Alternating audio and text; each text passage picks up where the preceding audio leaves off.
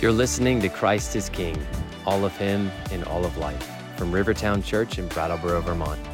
This podcast is part of our ongoing mission to be disciples who make disciples of Jesus, for the glory of God and the joy of all peoples. For more information, visit rivertownchurch.org. May the Lord bless you in the hearing of His word.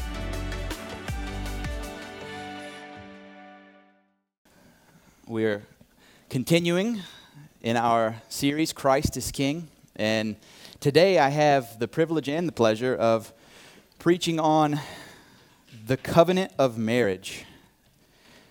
And so we've just transitioned from Christ is King over the individual, and if you remember, we looked at several different places that Christ rules over us as people, whether it be our members, meaning what we do with ourselves, our moments, our time, and even the purpose for which He has created us. And so we're continuing by now moving to the personal, to the corporate. And we're starting with the marriage, which, as you'll see, is the bedrock of society as it was created to be. And so I'm humbled but also greatly encouraged to be preaching this particular word, because marriage is the most beautiful thing this side of eternity because of the picture that it proclaims, the story that it tells, and it's been intended that way from the beginning. But given the nature of the topic, I will give a fair warning. I will be using the sex word, so if you have children with sensitive ears, be warned. It's unavoidable, and so thank you, Aaron. Ashley needs to, yeah. And so it's unavoidable, but it would also be a great opportunity for you to have this discussion with your kids way before you ever intended to. So we will be in Matthew chapter 19 this morning, starting in verse 3.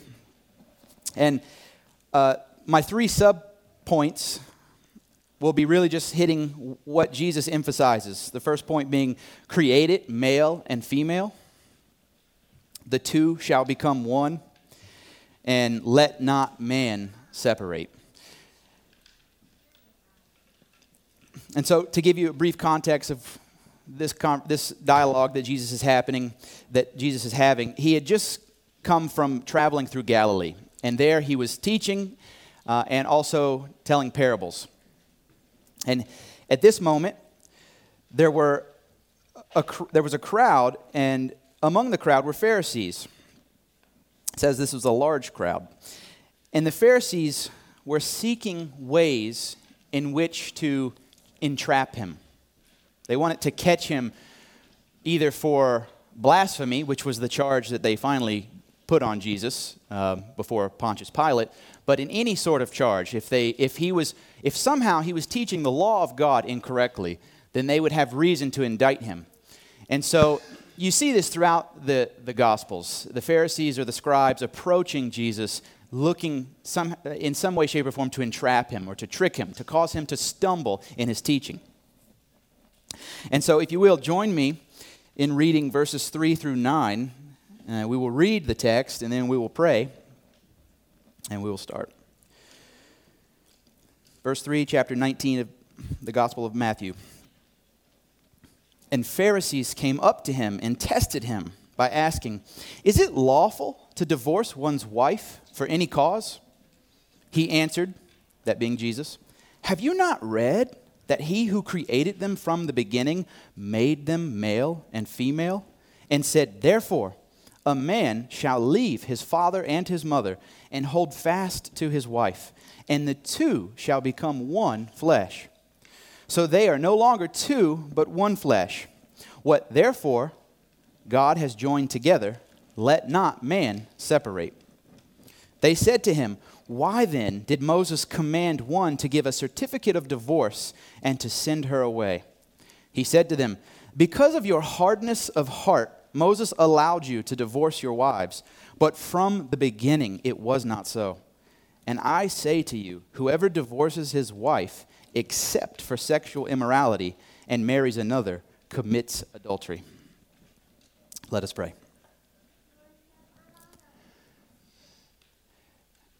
Jesus, we exalt your name. You are the Christ, the Son of God and the Son of Man.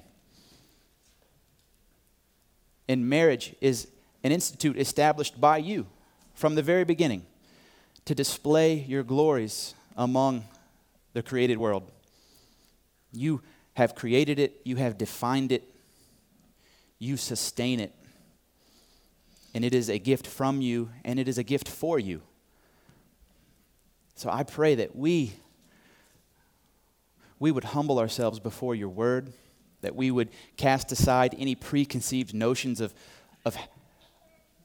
the way we think the world works, and that we would submit ourselves to your clear, unadulterated teaching.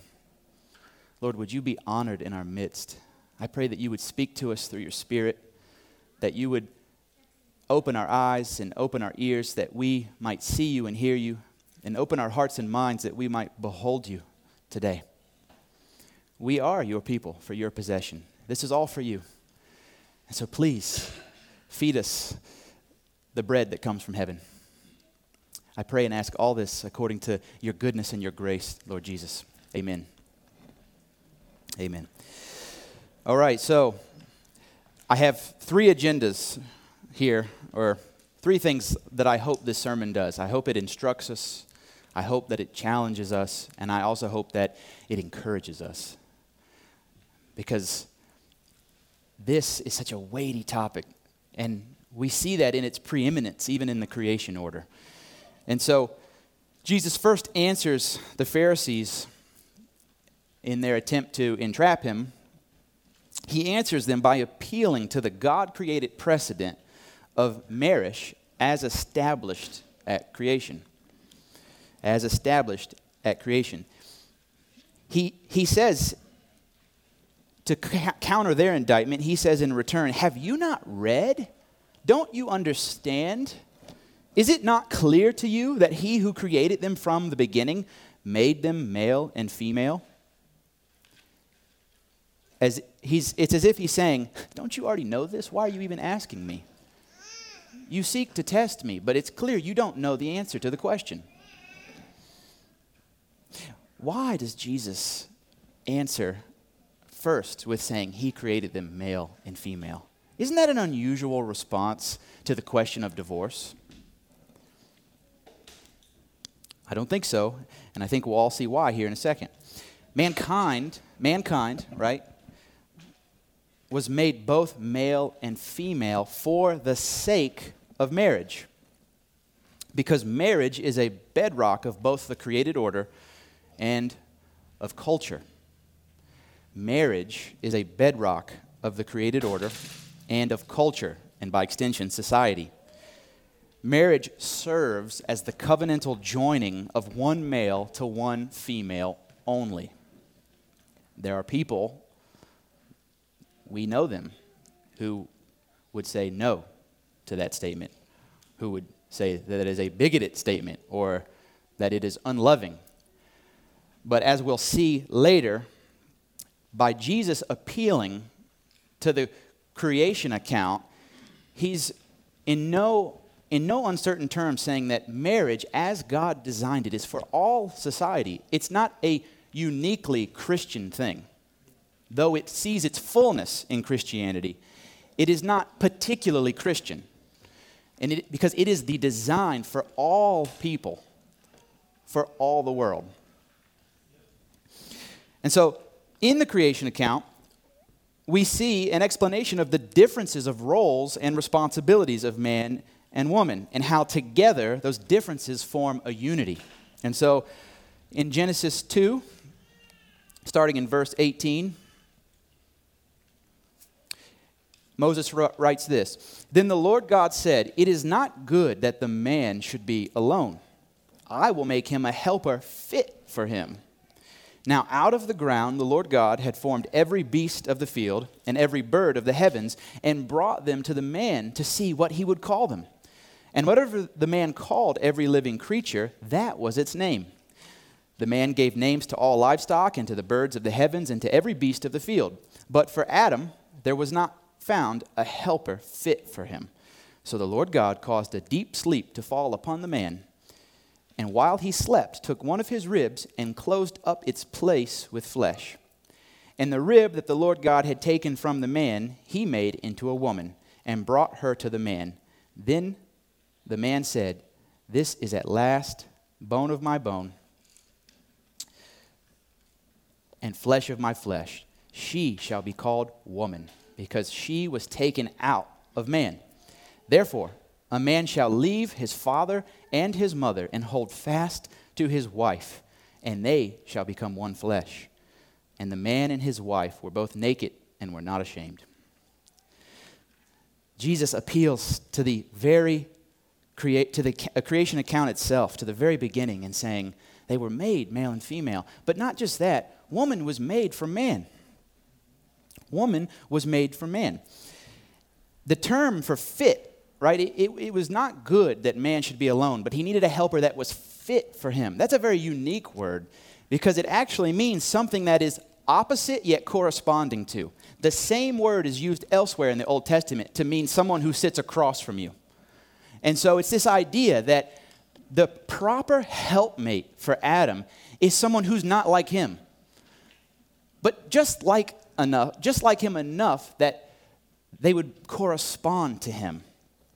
And so a fit helpmate is one that is not male, but it's female. There's obvious biological realities at work here, but there's also realities in terms of emotional, social roles, and also the spiritual emphasis we'll see in a bit. But that's amazing that the proper helpmate, the one that was fit for Adam, is one that is opposite yet corresponding to him. From the very beginning, God has designed male and female, though different, to be one in marriage and become a unity. This ordering of events is also important in establishing the hierarchy of marriage.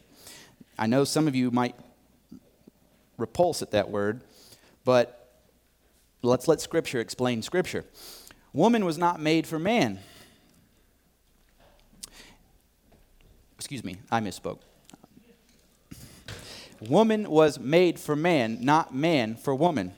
From the dawn of creation, women are intended to be helpmates to men. This ordering does not correspond to value or worth, but rather role and responsibility. Okay? Because both male and female constitute mankind. There's no difference in dignity or in value or in worth, because together the both were made in the image of God. We are all marked with divinity in the sense of we bear his image. And yet, there is an order, and this order is there for a reason. Paul explains this in 1 Corinthians 11. He says, "For man was not made from woman, but woman from man. Neither was man created for woman, but woman for man." He's simply explaining the creation account. That is why a wife ought to have a symbol of authority on her head because of the angels. Nevertheless, in the Lord, woman is not independent of man, nor man of woman. For a woman was made from man, and so man is now born of woman. All things are from God. I love that he concludes that sentiment with that. All things are from God. That this very order is God designed, and it fits the ideal of nature because it's how he designed it. And so you can't buck against the order and expect God not to be concerned about it because he designed it this way. All things are from him. And so can the clay say to the potter, "Why did you make me this way?" No. And so therefore, because of all this, a person's identity, and by that I mean their physical traits, intellectual traits, emotional, social traits, all those things. So their identity, their roles, and their responsibilities are intrinsic to that person from birth, per the creation account. A man is a man because God created him that way, and therefore he ought to live like a man, as defined by God. Likewise, a woman is a woman because God created her that way, and therefore she ought to live like a woman, as defined by God. Meaning, you are what you were born as. You are what you were born as. Together, man and woman, male and female, constitute mankind. They constitute mankind. And from the beginning, this is why Jesus references the male and female dialogue. Because from the beginning, male and female were intended to marry one another and thus fill the earth and establish society. And so, in a question regarding divorce, Jesus says, from the beginning, they were made male and female. Because marriage was always in view. Marriage has always been in view. There would be no need for marriage if we were all non-binary. There would be no need for marriage if there weren't distinctions in biology, distinctions in personality, distinctions in roles and in responsibilities. But in marriage, as we will see, there is a diversity that comes together, and it makes a beautiful unity that paints a picture of who God is. And only marriage does that.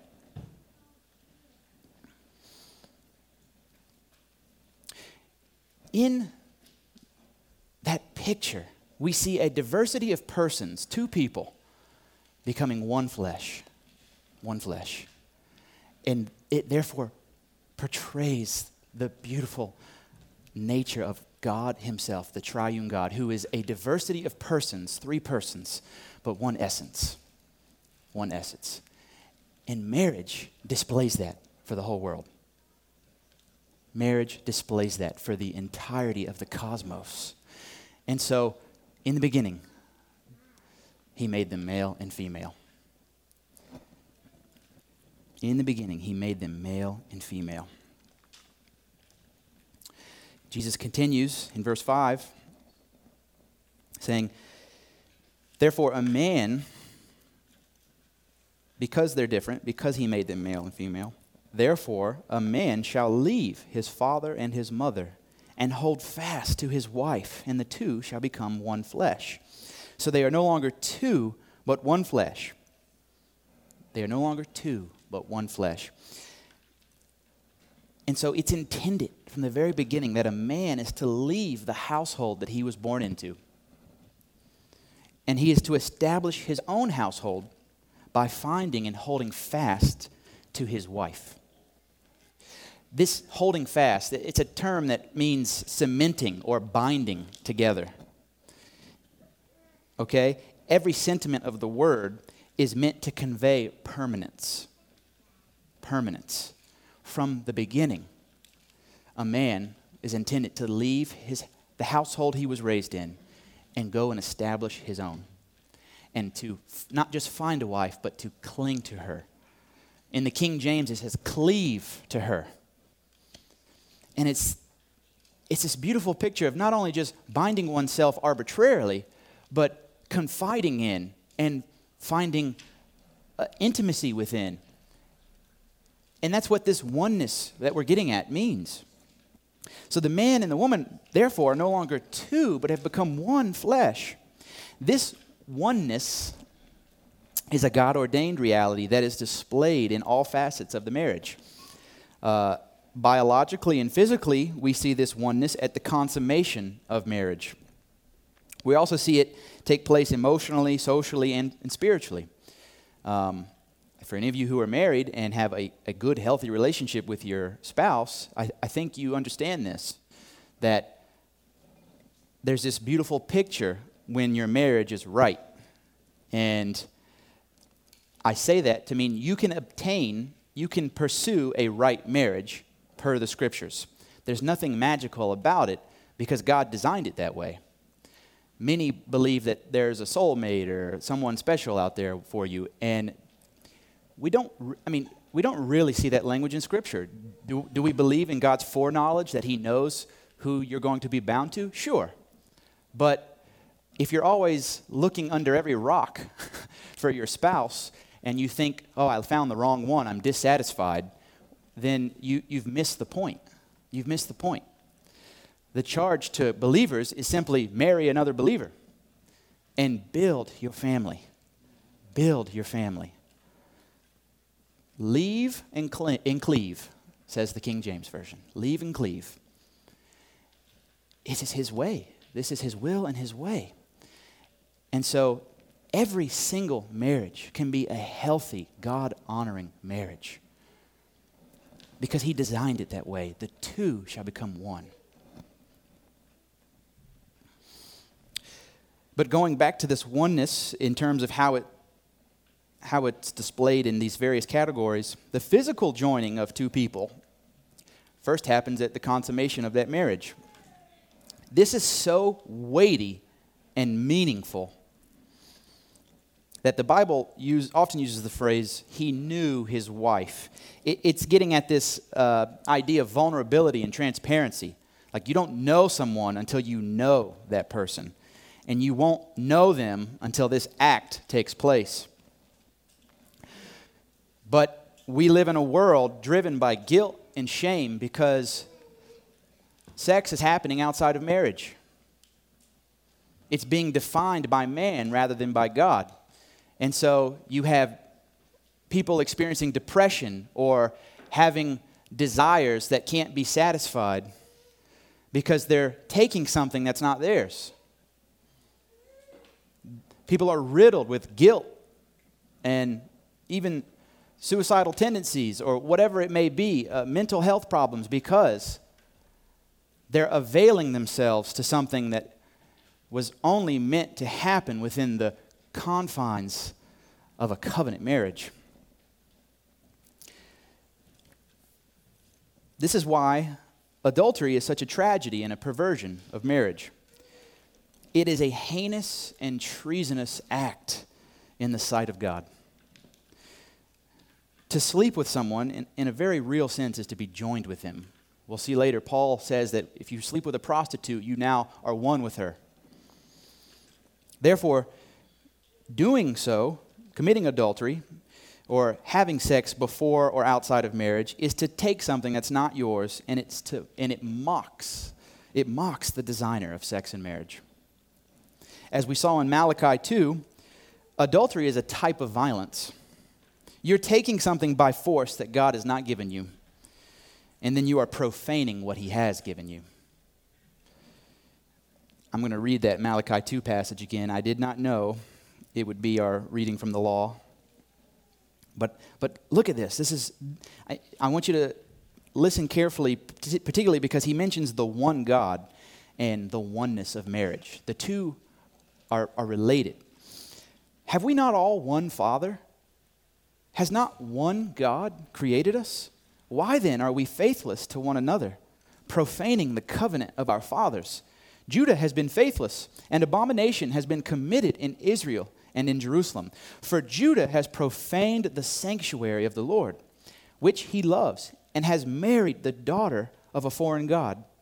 May the Lord cut off from the tents of Jacob any descendant of the man who does this, who brings an offering to the Lord of hosts. And so he's saying, like, you're committing spiritual adultery by worshiping other gods. And then this second thing you do, you cover the Lord's altar with tears, with weeping and groaning, because he no longer regards the offering or accepts it with favor from your hand. But you say, why doesn't he do this? Why doesn't he accept my worship? Because the Lord was witness between you and the wife of your youth, to whom you have been faithless, though she is your companion and your wife by covenant. Did he not make them one with a portion of the Spirit in their union? And this was the one God, and what was the one God seeking? Godly offspring. So guard yourselves in your spirit, and let none of you be faithless to the wife of your youth. For the man who does not love his wife, but divorces her, says the Lord, the God of Israel, covers his garment with violence, says the Lord of hosts. So guard yourselves in your spirit, and do not be faithless. Adultery and or divorce is heinous before the Lord. He's meticulously and intentionally designed the knitting of the whole world. And in that process, he has established covenant marriage as the bedrock for society. And as the most beautiful and most robust expression of manhood and womanhood. That can't be lost on us. That can't be lost on us. It means something that the two become one, and that he has made you both either male or female.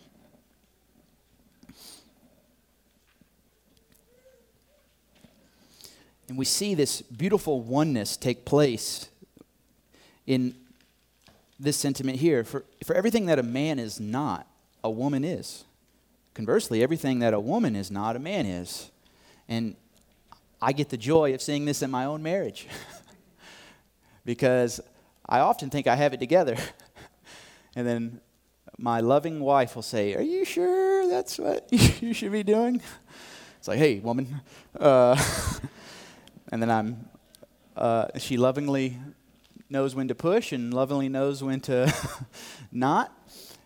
And I am served greatly by my spouse because we seek to honor the Lord our God and to live faithfully in the roles and in the responsibilities he's given us. It's a beautiful picture. Even when it hurts sometimes, it's a beautiful picture because it's as he designed it. This is the beauty and the role of marriage. To see two become one and to reflect the very nature of God himself, who is both a diversity and a unity. Remember, we are opposite yet corresponding, males and females, opposite yet corresponding, and marriage ties the two together in a way that no other commitment, no other relationship can.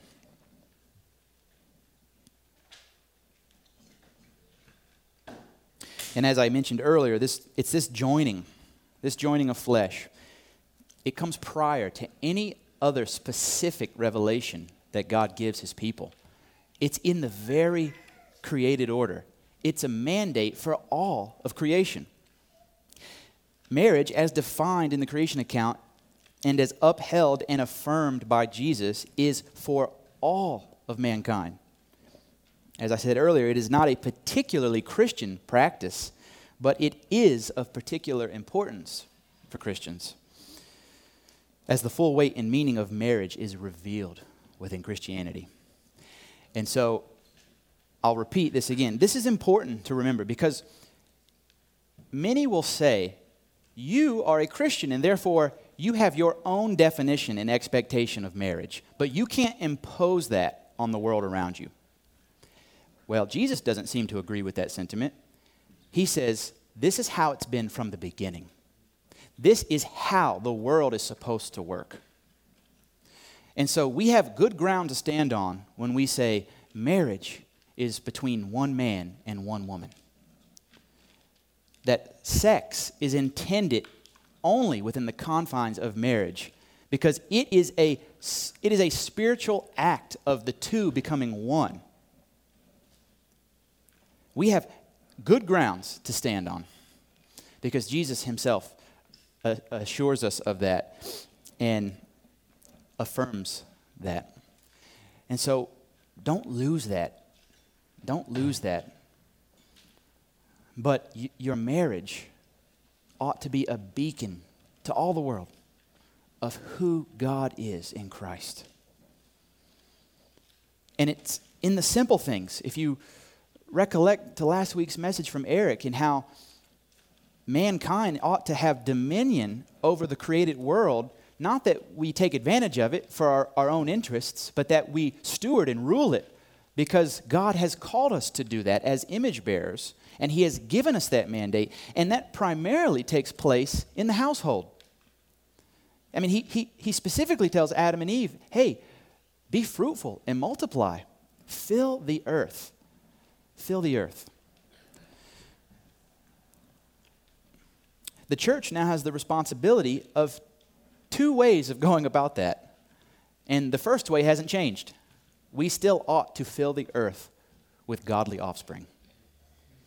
And that cannot happen outside of marriage. It won't happen because it's a broken home if it's done outside of marriage.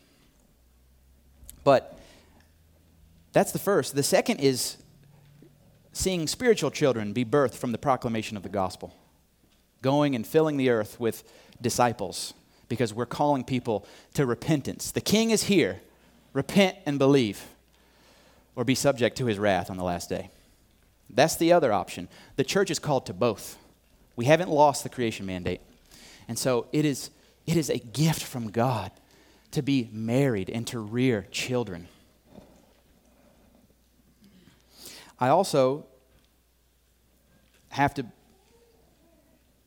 say this because, well, I'd be amiss if I didn't, or remiss, excuse me. Other than the obvious biological ramifications, beyond the clear disregard of nature and biology that a homosexual relationship is, it also doesn't work when you have two kings trying to rule a kingdom. Does it? Has anyone seen a kingdom thrive with two kings? No. Has anyone seen a kingdom thrive with two queens? No. No. But many a healthy monarchy has existed with one king and one queen. And so beyond just the seriousness and the gravity of rejecting what is so clear from creation, it's also illogical in terms of the household to have two men trying to run it or two women trying to run it. We weren't made for that. We weren't made for that. We weren't made for that.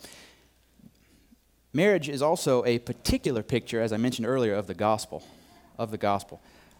And this is a really beautiful thing. I'm not going to spend too much time on the roles, but I am going to read through this briefly. In Ephesians 5, Paul writes this: "Wives, submit to your own husbands as to the Lord. For the husband is the head of the wife, even as Christ is the head of the church, his body, and is himself its Savior. Now, as the church submits to Christ, so also wives should submit in everything to their husbands. Husbands, love your wives, as Christ loved the church and gave himself up for her, that he might sanctify her, having cleansed her by the washing of water with the word, so that he might present the church to himself in splendor, without spot or wrinkle or any such thing, that she might be holy and without blemish. In the same way, husbands should love their wives as their own bodies. He who loves his wife loves himself." Remember, oneness. "For no one ever hated his own flesh, but nourishes and cherishes it, just as Christ does the church, because we are members of his body. Therefore," here it comes again, "therefore a man shall leave his father and mother and hold fast to his wife, and the two shall become one flesh. This mystery is profound, and I am saying that it refers to Christ and the church. However, let each one of you love his wife as himself, and let the wife see that she respects her husband." So what's Paul saying here? He's giving an overview of roles and responsibilities, but he's also saying this: the particular union of two people into one, because he repeats that phrase from Genesis, the same one that Christ uses.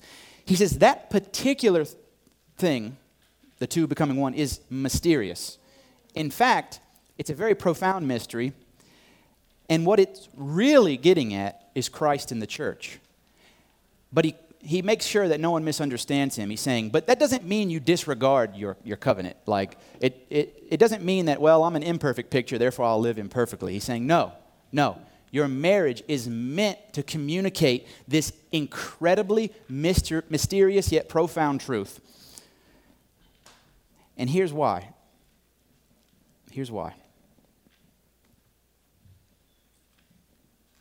Marriage, as we've seen so far, tells the story of a man leaving his home to find his wife so that he can love her, care for her, lead her, and nourish her, that he might also be served by her and satisfied by her. A story in which she is his and he is hers. Does this sound familiar? Does it sound familiar? This is the story of Jesus, who set aside his glory, left his heavenly home and dwelled among us, so that he could love us, care for us, lead us, nourish us, that we might serve him, and he would be pleased with us. In the gospel, the Lord gives himself to us, that we would give our all to him. For he is the true husband, and we, the church, are his bride. The story of marriage is the gospel itself. In marriage, the mystery of oneness, unity, peace, and completion is put on display for the whole world. But this mystery is only fully revealed and comprehended in Jesus Christ and his union with the church, his bride. And so, Christ truly is king over marriage. It's all for him. It's all for him. Therefore, we do not neglect it. We do not sabotage it. We do not grow bitter within it. We do not hate it. Because it's from him, it's for him, and it's to him. And finally, we see in this last point that because marriage is from God, established by him as a gift to us, but for his glory, therefore what God has put together, let not man separate. Second half of verse 6 and onward. What therefore God has joined together, let not man separate. They said to him, why then did Moses command one to give a certificate of divorce and to send her away? He said to them, because of your hardness of heart, Moses allowed you to divorce your wives, but from the beginning it was not so. And I say to you, whoever divorces his wife, except for sexual immorality, and marries another, commits adultery. In verse 8, it said so plainly, from the beginning, divorce was not so. It was never in mind in creation. That alone ought to set the expectations of marriage. Jesus, again, is confirming the account from the beginning that what God has put together, man must not separate. Divorce was only a concession given by Moses because of the stubbornness and stiff-necked nature of Israel. They all murmured and complained rather than joyfully submitting to the statutes of God. Furthermore, Jesus establishes that divorce is adultery in the eyes of God. As I said earlier, adultery is both a tragedy and a perversion of marriage because the act of sex is the act of joining.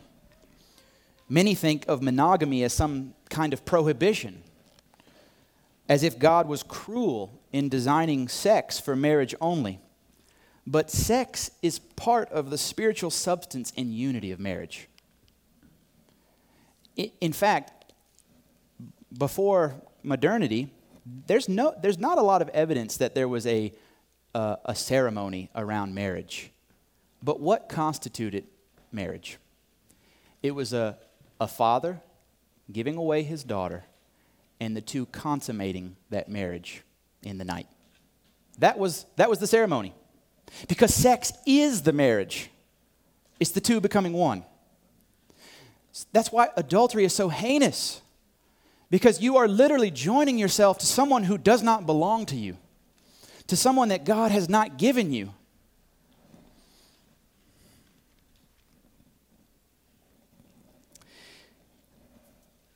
In 1 Corinthians 6, Paul writes this, do you not know that your bodies are members of Christ? Shall I then take the members of Christ and make them members of a prostitute? Never. Or do you not know that he who is joined to a prostitute becomes one body with her? For, as it is written, the two will become one flesh. Do you see that? He's saying sex is marriage. But he who is joined to the Lord becomes one spirit with him. Flee from sexual immorality. Every other sin a person commits is outside the body, but the sexually immoral person sins against his own body. He sins against his own body. Well, if he's married, his wife is his body, and so he's sinning against her, but he's also causing harm to himself because now he's split and belongs to another. He is literally injuring himself. Paul, in mentioning sleeping with a prostitute, he's indicating that it carries the same ramifications as sleeping with your spouse. You are joining yourself to them physically, emotionally, and spiritually. There is no such thing as casual sex in the eyes of God. But we must ask then, Jesus is still responding to an answer regarding divorce. So what then does Jesus mean from verse 9?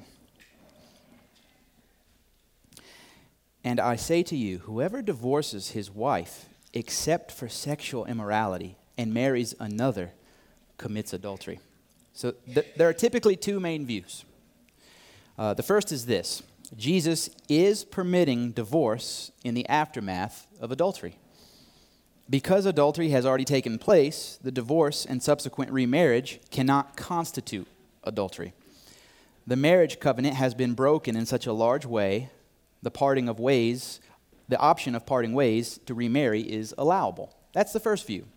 The second one is this: Jesus is not permitting divorce, but is simply stating that if divorce and remarriage should happen in the aftermath of adultery, the acts of divorce and remarriage will not be considered adultery because adultery's already happened.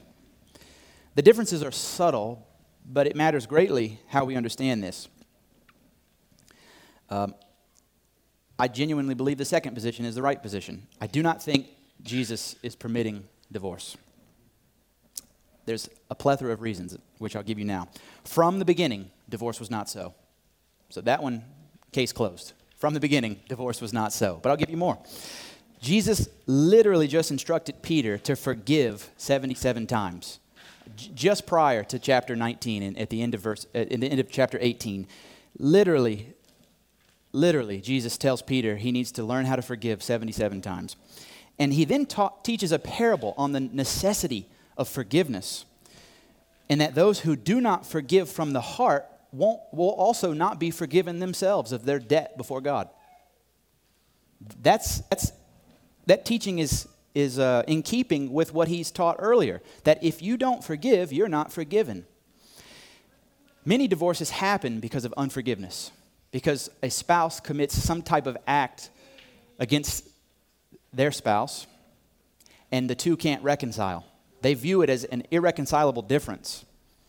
And rather than pursuing restoration and unity, they divorce. I would say the majority of divorce happens because of unforgiveness. And Jesus literally has just taught, always forgive. That's 77 times, it means forever, because 7 is a picture of completion, right? 7 days of the week. And, you know, it's perfection and completion in terms of a Hebraic mind. So for him to say 77 times means you always forgive infinitely, and you do it completely. And then there's the response of the disciples. I didn't read this earlier, but there's a response of the disciples to Jesus' teaching on divorce. Verse 10, the disciples said to him, "If such is the case of a man with his wife, it is better not to marry." But he said to them, "Not everyone can receive this saying, but only those to whom it is given. For there are eunuchs who have been so from birth, and there are eunuchs who have been made eunuchs by men, and there are eunuchs who have made themselves eunuchs for the sake of the kingdom of heaven. Let the one who is able to receive this, receive it." And so, I hope you can almost hear the hard-heartedness of the disciples. Their minds were blown by Jesus' teaching. Divorce was so common in Israel at this time for trivial reasons. Because Moses had allowed it ages ago, they were divorcing over all kinds of stuff. And so when Jesus says divorce was not so from the beginning, the two become one, they're like, if that's really the case, it's better that I don't marry. And in kindness, Jesus responds, well, if you choose that, then you must be a eunuch for the kingdom of God. In other words, you're still married to someone. You're married to Christ and his kingdom. And you are saying no to the expression of marriage physically. Paul also says it's better to marry than to burn with a desire. So it's a choice. Paul even advocates for singleness for the sake of the kingdom because marriage brings on other concerns and responsibilities. But he's saying, this is from me. This is actually not from the Lord. This is from me. And he says, it's better if you have the passions for sex and unity and the beauty that's in a relationship, then you should marry because it's how God designed it. But if you want to give yourself and all of yourself to the kingdom of God, then you will swear off all those things and any desire thereof, and you will marry yourself like a eunuch to the kingdom of God. And so he does give that concession. But if you desire marriage, be married. Be married. And also, my last point in why I do not think Jesus is permitting divorce is this. While painful, forgiving your spouse of adultery and seeking full restoration of your marriage is a mark of grace from God. And it is a beautiful picture of the gospel of grace to the watching world. The world divorces at very high rates because they view it more as a contract rather than a covenant. It's a convenience. And when all of a sudden the convenience becomes inconvenient, they throw their hands up and say, we're done. We've gone separate ways. That must not be so for the church. That must not be so. Divorce was not so from the beginning. We saw this in the Malachi passage, but listen, God does not change. He shows steadfast love and faithfulness to those who belong to him. He is long-suffering toward us. He pardons our iniquities, and he cleanses us of our unrighteousness. Marriage ought to bear witness to this.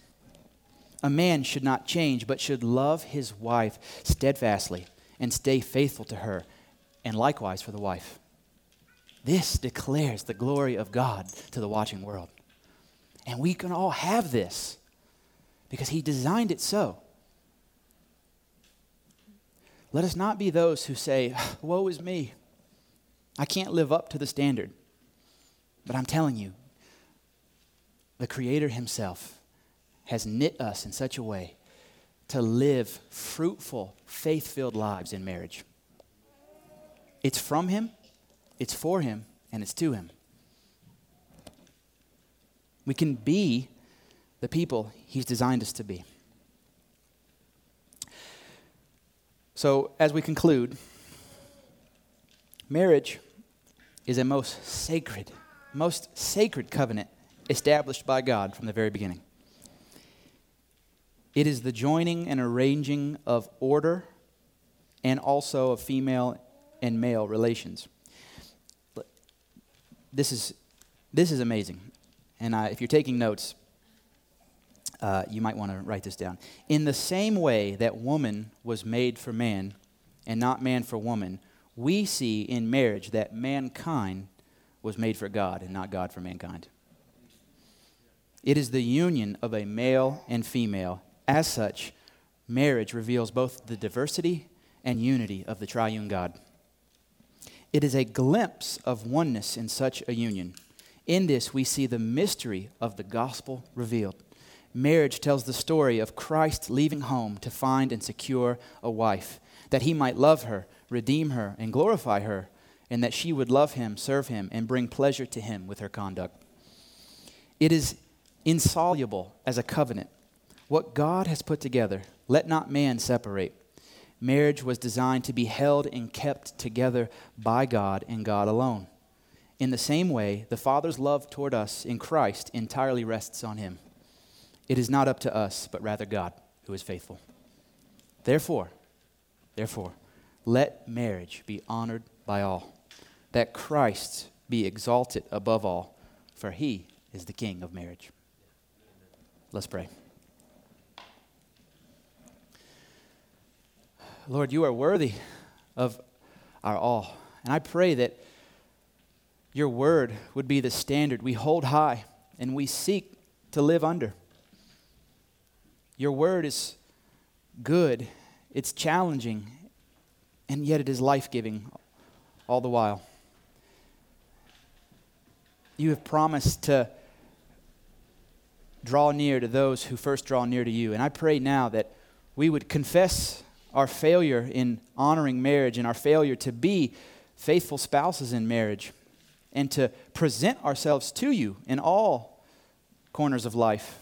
I pray that you would use us, Lord, that you would cause us to be witnesses of the glory of the Godhead and of the gospel through our marriages. Father, would we as a church have faithful, godly households who seek to honor you with all that we do. We know that the world is watching, and we want to exalt you among the nations, for you are worthy. Please move in our midst. Would you be magnified in us and through us, for your name's sake, King Jesus. Amen. All right, as we move to the table of the Lord's Supper, I thought it to be particularly fitting.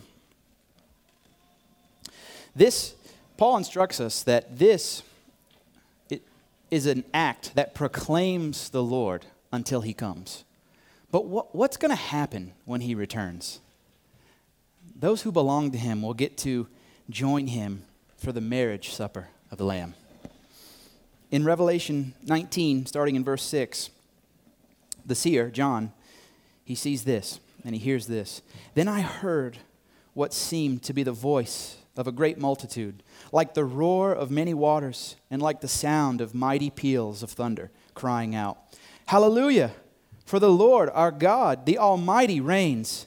Let us rejoice and exult and give him the glory, for the marriage of the Lamb has come, and his bride has made herself ready.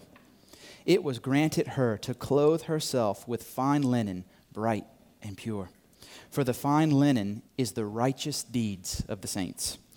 And the angel said to me, Write this, Blessed are those who are invited to the marriage supper of the Lamb.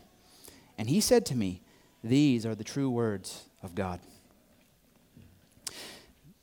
What we get to participate in now is like a rehearsal dinner for the marriage to come. And because we're proclaiming that picture now, it's incumbent on us to present ourselves holy now. He says, on that day, the bride will be clothed with fine linen, bright and pure. She will finally and perfectly be perfectly holy in the eyes of her groom. That's us. We are the bride. And he's desiring to sanctify us that we might be glorified with him. He is washing us with his word now. And so as we come to the table, let us look to Christ, trusting him for the righteousness he gives us. It's all a gift. It's all a gift. And so this is a time where those who are marked as being members of the body of Christ, for those of you that are baptized and have, because of that, are joined to the body, this is a time for us to rejoice and to practice, if you will, for the marriage supper to come.